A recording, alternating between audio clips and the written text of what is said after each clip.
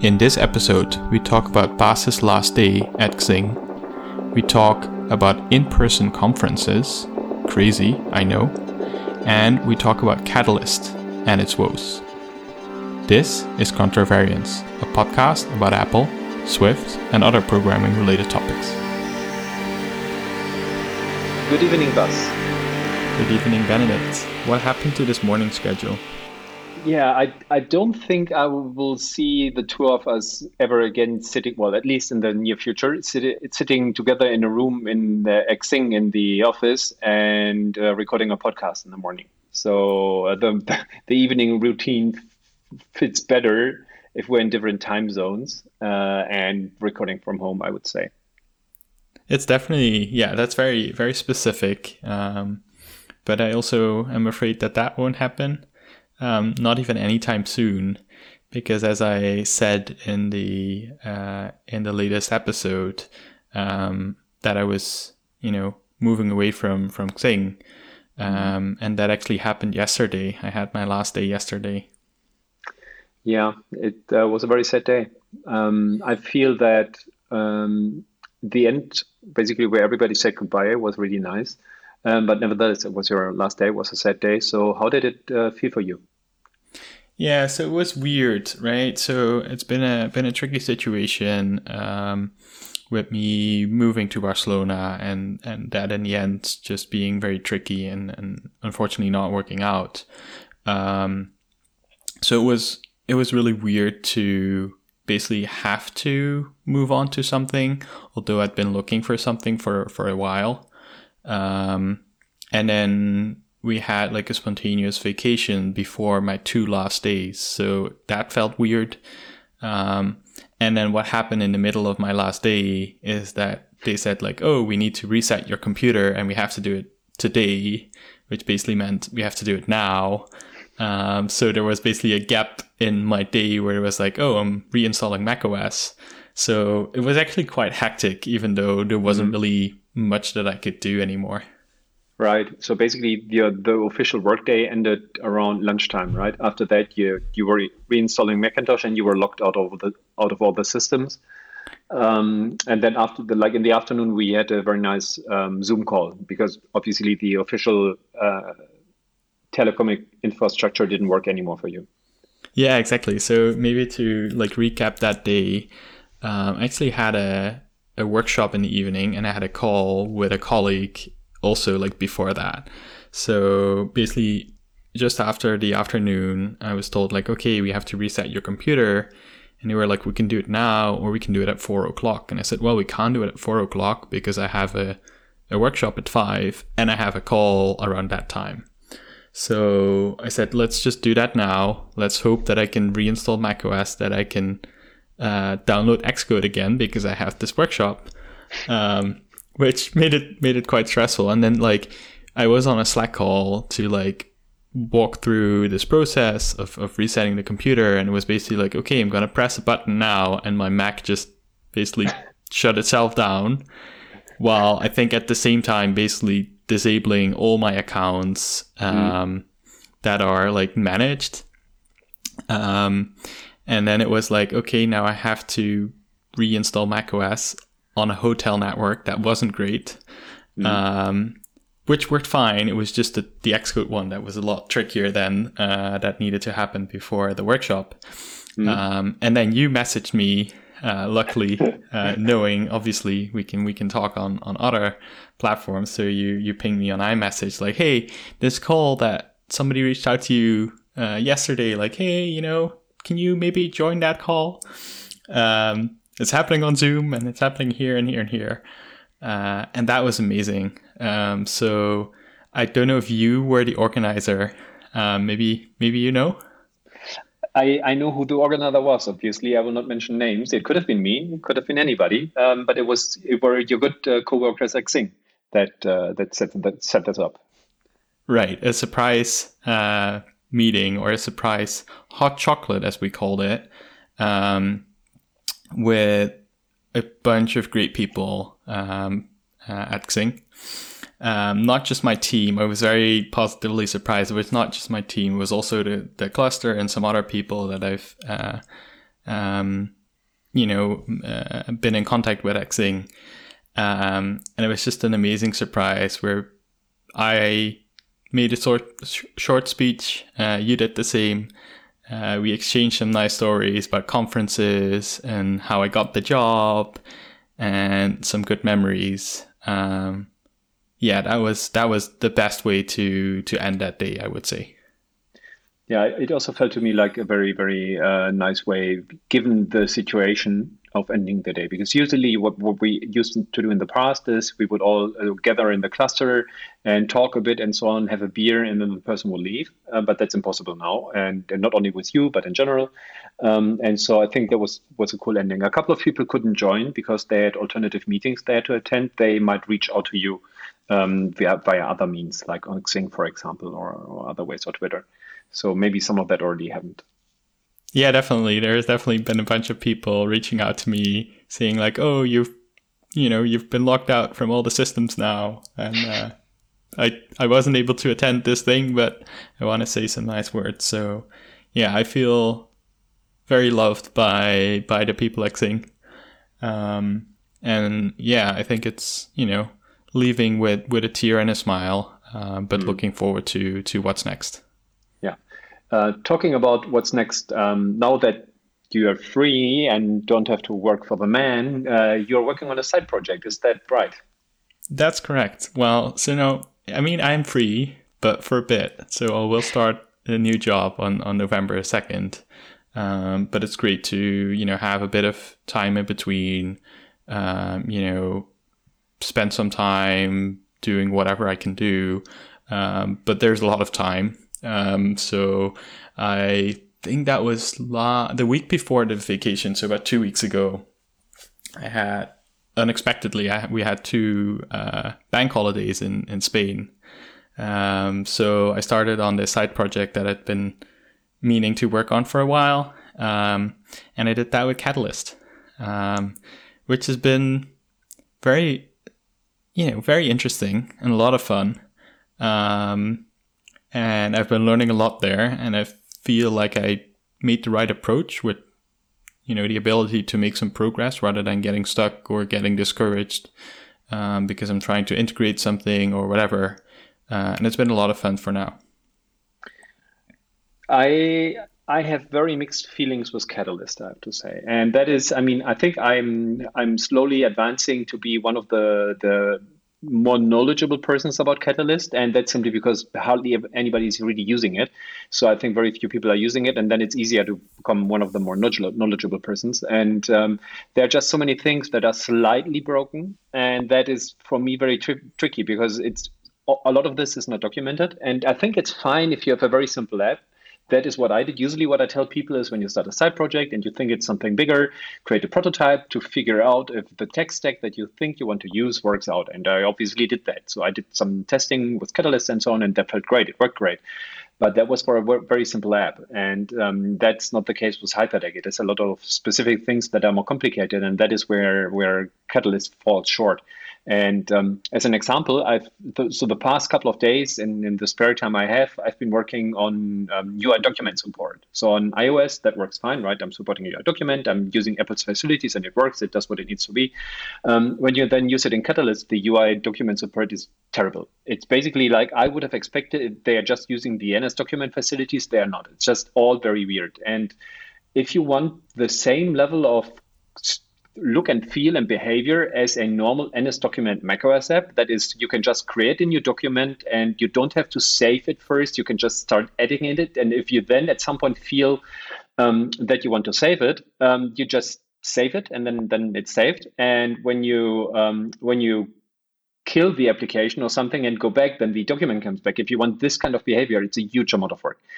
And what bugs me about that is that the end user will see it, will think, oh yeah, it's a kind of macOS app, it's okay, and it behaves like all the other apps. But what's not visible is just how much painful work goes into making Catalyst the way to behave properly that the end user will never see, and that's kind of like wasted work, right? Because it's so much work that I have to invest just to make it work. By now, I think if I could choose again, I wouldn't choose Catalyst. Yeah, I think it took a while for me to realize that Catalyst is basically just like kind of another operating system, right? Like it isn't Mac OS, it isn't iOS. It's basically the iOS frameworks, but completely rebuilt from the ground up to work on the Mac. And I think that's why we see that there's so much still to do and so many like things that are maybe not working as expected, because it's such a huge task. And if you look at it, like this must have been like a huge undertaking that has already been happening for quite a long time. But that being said, it's still like frustrating that that's the state, and not being able to know what this state really is just causes a lot of surprises. Right. And so, in my opinion, what would have been better communication from Apple is just to take a couple of things and disable them for now and say, if you want to use your document with Catalyst, not have it not available for Catalyst, and say, we are sorry, but your document is not supported. And the reason is that like none of the Apple apps uses that. And so if Apple hasn't really used it in their app, they just have not very good implementation of it. Nobody really looked into it. It hasn't been dog fooded. And I think Catalyst would be better if they just wouldn't even allow using these technologies, because then I could initially have said, okay, I can't use your document, so I'm not going to use it, or I will not use Catalyst. But now I'm in a situation where a lot of the tech that I chose on the iOS side have very quirky behavior on the macOS side, and making me question my choices. Yeah, it's definitely tricky. So I've been talking to a bunch of people, and like it seems like Apple is definitely wanting to see like feedback, right? Because they can't, or they haven't been able to tackle it all themselves yet, basically. So what you're saying, basically, that they haven't built an app with UI document, means they haven't really received any feedback from anyone, neither like internally or externally. And also in terms of prioritization, that is tricky. That being said, though, you mentioned like disabling APIs. I've seen that Peter Steinberger from PSPDF Kit, like they've been doing Catalyst from day one. Yeah, I would say he's the Catalyst expert currently from the people that I know, based on the stuff they did with it. Totally. So, but what he's been tweeting is that, and this is also something I've noticed, is basically Apple made quite a big change in the latest, or basically the first release of Xcode 12, where they pulled all the support for what they call Mac Catalyst iOS, or Mac Catalyst 14, I think, which is like, I think that comes back to your radar of the unification of versions. But separately, basically they pulled away all of the new Big Sur stuff in that version, meaning anything that was building in Big Sur and in iOS 14 now did not build anymore in in Big Sur. So you had to like check everything and make sure that this API is not being run there, because you could basically not build your apps for Mac anymore. Right. So I ran into that, and I just stopped working on it for a month. That was the month where I took vacation of Hyperdeck, because it didn't build, and I felt like, okay, if it doesn't build, I don't even want to look into it. I just wait for the next beta, and that beta took forever to come. I couldn't stand like figuring out why I didn't want to build anymore. Right. But separately, what Peter has been tweeting about is that Apple has disabled a bunch of APIs. So if I remember correctly, things like UI Slider, if you just use those in a Mac Catalyst app, it will just crash at runtime saying this is currently not supported, which is, I haven't thought about it too much yet. There's probably a reason why they can't do anything other than that. Or they just wanted to do that because they didn't want to break as much for like iOS 14 apps, basically. Not being able to, or no, that actually doesn't make sense now that I say that, right? Like something happened where they said, okay, we can't just disable these APIs and break builds on macOS. They said, we're just going to have them crash at runtime. Yeah, I'm a bit wary of these. Apple does these from time to time, where they crash at runtime, even in release builds. And I would be much happier if they crash only in debug configurations and at runtime and release builds, like for certain things, they have a separate behavior. Let's say just don't display the slider. That's something I would prefer, but obviously everybody has a different opinion there. Yeah, exactly. But it's going to be interesting to see what Apple will do going forward, because it is a tricky situation.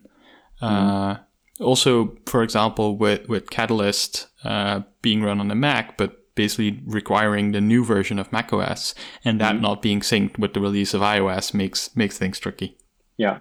So as I said, if I could go back in time, when I started Hyperdeck, I would have added 2 targets: a UIKit target with SwiftUI and a AppKit target with SwiftUI, and probably try to share the SwiftUI code between these two, and then share the model layer and share some controllers that via a abstraction. That's what I would have done. But back then, I thought that Apple would invest. Well, I think they invest a lot in Catalyst, but maybe it's more difficult. But back then, I thought that by the end of the iOS 13 life cycle, Catalyst would be more advanced than it is right now. And that's really biting me. Like, things that should be easy are taking weeks, and they should take days. And that's certainly currently hampering my progress. Also, things that are not features that I would consider special features of the app, that are just the basics that need to be done, take forever. Like proper UI document support takes forever, and stuff like that. And that is, or adding a proper main menu, having a good toolbar, stuff like that takes forever. And that sucks, because this is time I could invest in having a nice slide engine, having more effects on the slide side and so on. Instead, I have to invest a huge amount of time into things that I would take for granted as a user and as an author of apps. Yeah, I think that, I hope that those people that are working on it can basically help, share that kind of knowledge of the rough edges. And meanwhile, hoping that, Apple continues to improve it. I've heard very good things about the Messages app on macOS that is now built with Catalyst. So hopefully we'll see more of that, and that also having a positive effect on those APIs. Yeah. Let's see. I mean, I'm bound to it now, right? Right. So I have to hope for this. I still have the option of doing a larger rewrite, but I don't have the energy to do that. That's fair. So I hear that you've talked about this at a conference. Right. A conference in 2020. Right. A in-person conference in 2020. Wow. Tell me more. There was a conference in Paris, which most people already know by the name, because it's been happening in the previous years as well, FrenchKit. It's a very nice conference in Paris. I've never been there. I always wanted to go there, and this would have been my option to go there, to attend in person. And that would have been a great option, because I really miss conferences. I would have loved to go to an in-person conference again. I really would have loved to do that. But with the numbers rising in Europe, I didn't want to go there in person. And so I asked if it would be okay to give a remote talk, even though it's an in-person conference. And that was fine for them. And so I couldn't attend. Instead, I was in my living room, actually in the place where I am right now, and we had construction work going on in the room above us. And I was really praying that the construction workers would have the day off, or the time off, have a lunch break in between and not make any noise. And that was the case. The construction work didn't happen. And I think it worked very well. My internet connection was fast. I was mostly in time. Maybe it took me like 3 minutes too long. I really enjoyed giving the talk. I got good feedback. It is weird, though, if you don't see the people you're talking to. You have an audience, you don't see their faces, you don't see laughter. Like, I cracked a couple of jokes. I'm not sure if anybody smiled even. So that is a bit weird. It's a weird feeling. Afterwards, there was a Q&A that was much nicer, because then you can hear the people clap, and you can hear the audience, which is really nice. That wasn't the case. And in between, my neighbors started listening to very loud techno music, and I was afraid that that would also be audible for the attendees, but it wasn't. Apparently, that's what I was told. That's what you would call an Easter egg. Right.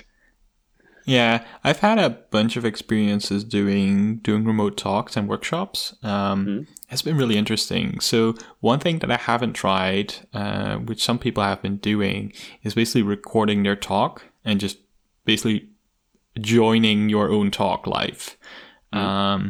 But what I've heard from the people that did that is that it's really hard to, basically accept some small mistakes that you make, right? Like this is just a conversation. I sometimes okay, what am I exactly talking about, right? Or I'm stumbling over words. And when you're recording, it's hey, I can re-record this. Yeah. But it seems like that is also a really cool thing to do. And I haven't done that.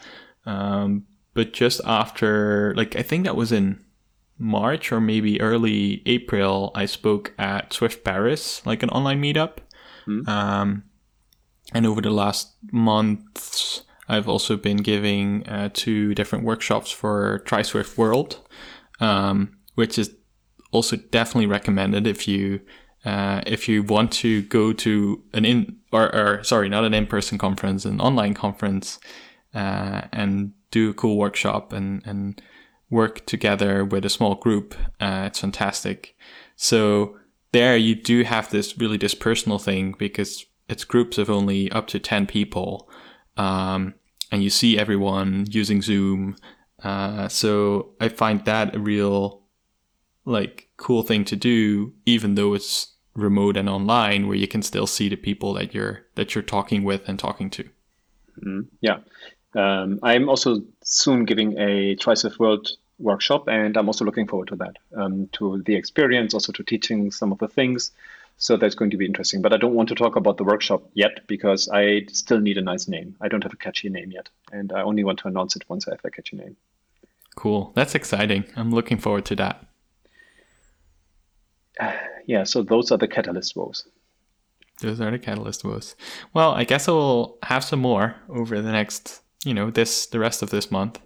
Right. But I don't know. I've not been discouraged yet. I'm looking forward to it. I guess I'll rewrite my UI collection view that I forgot to commit and then go from there. I also think so. Personally, I think that I have reached the end of the tunnel. So I think I can see the light. There's only one thing left that I have to do. And that is when you close a document, it's not being cleaned up properly because the way the closing works between iOS and macOS is a bit different. But that is the only thing. And I know what to do. I have a to-do for that. I actually have the correct place in the code already open in my editor. I just have to go through and do the couple of things. And I hope then the most of the Catalyst implementation is done. I'm looking forward to that because then I basically have all the things that I really need implemented on macOS. And then I'm almost ready with beta 1 of the macOS version, which only runs on Big Sur though. So there won't be that many users. Right. I'll keep my fingers crossed. I've heard that there is an Apple event next week. So, maybe there will be a Big Sur sometime soon. Could be. And then I think there's a lot of people that are excited about the beta of your app, including me. Definitely wanting to try out Hyperdeck on the Mac and seeing how it works. Yeah, I'm also excited about sharing this. I think the first version, the first beta will probably lack some features like a moderator or what's called presenter screen, something like that, which I want to take extra care to make sure this works correctly with multiple displays and so on the Mac. But that's another topic. I think for today, this was a very good episode. And yeah, I don't have anything we else. We can continue the conversation later. Right, let's do that. Okay. Wonderful. Buzz, no. To the listeners, thank you for listening. Definitely. Benedict, thank you for having a nice chat with me as always. And wishing you a nice rest of the evening. Thank you, you too. Okay. Right. Bye. Listen to you later. Bye-bye.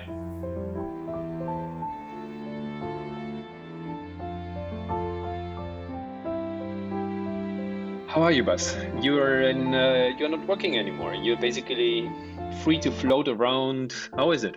Correct. I've been chilling today and just doing some things around the house, basically. And then I realized that I forgot to commit something before they erased my computer yesterday. So it wasn't that much, but I'm a little discouraged to work on my side project because I updated some like a table view to a UI collection view, which now like supports table views, and yeah, I did not commit that. Oops. That sucks. That really sucks. I know that feeling when you do a lot of work and then it's gone. Well, I mean, the table view just works, so it's fine. And like It was just maybe me. It was basically me trying out the new APIs and seeing how it looks like, so I can go through it again, and it will probably not be the worst to see all those APIs once more. Okay. And otherwise, it's been a rainy day here, but it's good. Nice. It's also been a rainy day here. I've been in the office today, which was nice. I should do that more often, is what I always tell myself when I come back. But then the next day when I wake up and it's basically just going into the kitchen, having a coffee and sitting down, I'm like, it's also nice being at home. But being in the office is also nice because you can talk to the people and have a chat, laugh a bit, stuff like that. Yeah, so the office has been open for a while, right? For basically just, if really required, or just like if you want to go to the office, you can. How is that? Like, have many people return to the office, or like do people return from time to time, or how does that work? So I mean, I don't go there that often, so I have a limited experience here. But the office can't be fully packed, so every second desk has to be free. And they're basically, you can't use these desks. And so not everybody could be in at the same time anyway, but also people are not. So every time I'm there, I meet different people basically, which is interesting, right? Because every time I go there, there's new friends, a new set of friends every time. So that's fun. It's hardly the case that you meet the same one. Interestingly, from the team I'm in, basically 2 persons are almost all the time there. And because one can't really work from home because he has kids there, and the other one just enjoys the office more. So those are you usually see, but from the other teams, it's almost always different people there, which is kind of cool. But then the rest of the office, when I go venture into other spaces, it's very empty. There's not much happening. Like the one where when we are upstairs, there's a similar kitchen downstairs. Like on the 5th floor is a kitchen, the same region where our upstairs kitchen was. That whole area, like with the glass room and so on, there's never a person. It's always completely empty. Right. I mean, for me, it's hard to imagine because I haven't been in any office since the middle of March, just before they announced that we'd be closing our office. And then, soon I'll be starting a new job, completely remote, probably also for at least a few months. So yeah, it's like interesting to like imagine the office with people, but at the same time, it's like, it feels weird. And it's interesting to see, how long has it been? About 6 months. How much has changed. It's crazy. Right. Yeah, and it's also not the office with people, right? Because as I said, there are people, but if you have how big the room was that we're in, and for the listeners, I would say I'm bad with football fields. Let's call it a couple of Apple stores in terms of size, like the medium-sized Apple store, like 1.5 to 2 medium-sized Apple stores, and you have 3 people sitting there. So that's not really people, right? That's mostly sitting alone. Last week I went to the office very early, so I arrived at 8, and at 8:30 the cleaning lady came in, and she was really shocked to see me sitting there. Like she didn't think there would be a human being, and she was like, "Oh, who are you?" Because it's always empty at that time, and it didn't.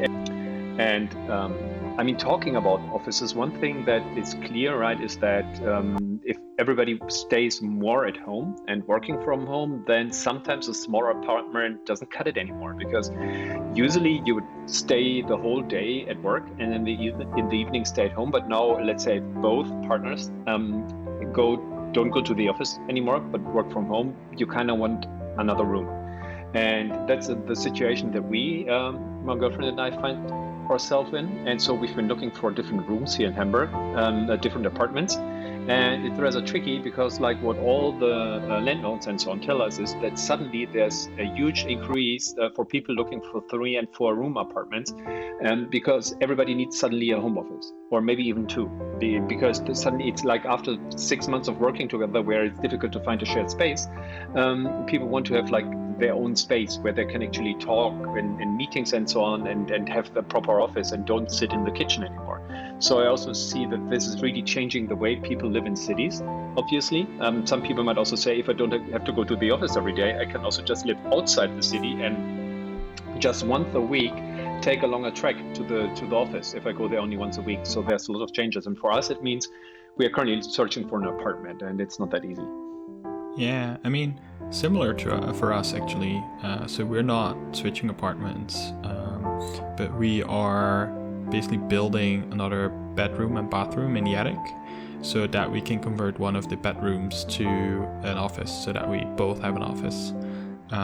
So that's the option that we have and are taking. But yeah, I can definitely relate to, figuring out if you work from home, especially with multiple people, like how does that fit basically the setup of the apartment, because or the house, right? Because it seems like those needs are changing. Right. And especially if you also have kids, it's even more difficult, because then you need more space and so on. It's all very tricky. So it's kind of interesting to watch how this will shape how people live, but it's also kind of sad, because for some people they have to incur high costs, because apartments with more rooms are more expensive, especially now that there's suddenly a huge market spike for them. Yeah, it's an interesting one. I'm also curious to see, especially long term, with more companies going remote, if there will be things like a working from home budget, right? So those things would at least be able to help make that jump from not having an office to building an office, for example. But yeah, like a new apartment obviously is very different from like, okay, there's a budget to set up a room, right?